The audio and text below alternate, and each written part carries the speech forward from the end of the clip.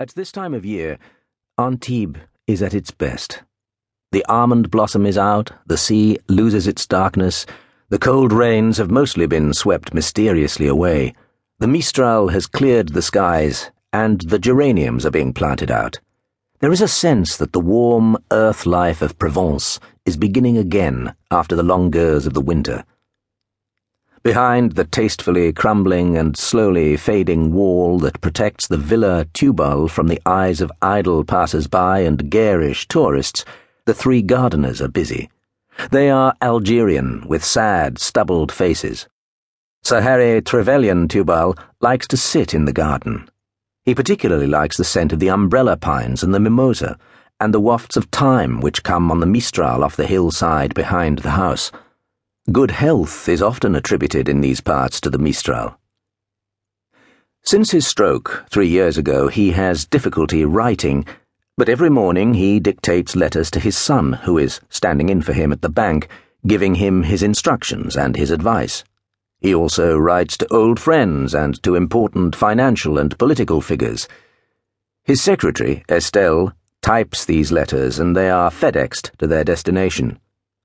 Now, slightly dragging his left leg, some days it is better than others, he walks for the first time this year along the gravelled path between the low box hedges to his spot on the terrace where his breakfast is laid out on the blue Provençal pottery he favours for informal occasions.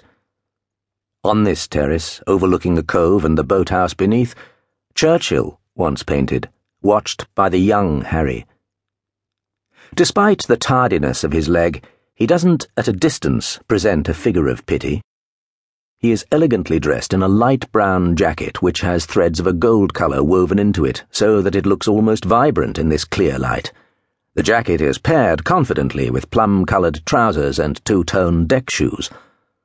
On his head, partly hiding the thick grey hair, is a Panama hat, just sufficiently irregular to indicate to those who care about these things that it is a Monte Cristi from Lock & Co., who have supplied him with hats for 60 years and more.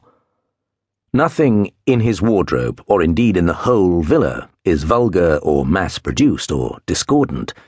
In some magical fashion, which doesn't involve interior designers, the villa has reached this state of grace by increments. The Trevelyan Tubals are not so much at home with their surroundings as the masters of their surroundings. It's as if inanimate objects, even landscape, are subject to their will and taste. And, in a sense, they are.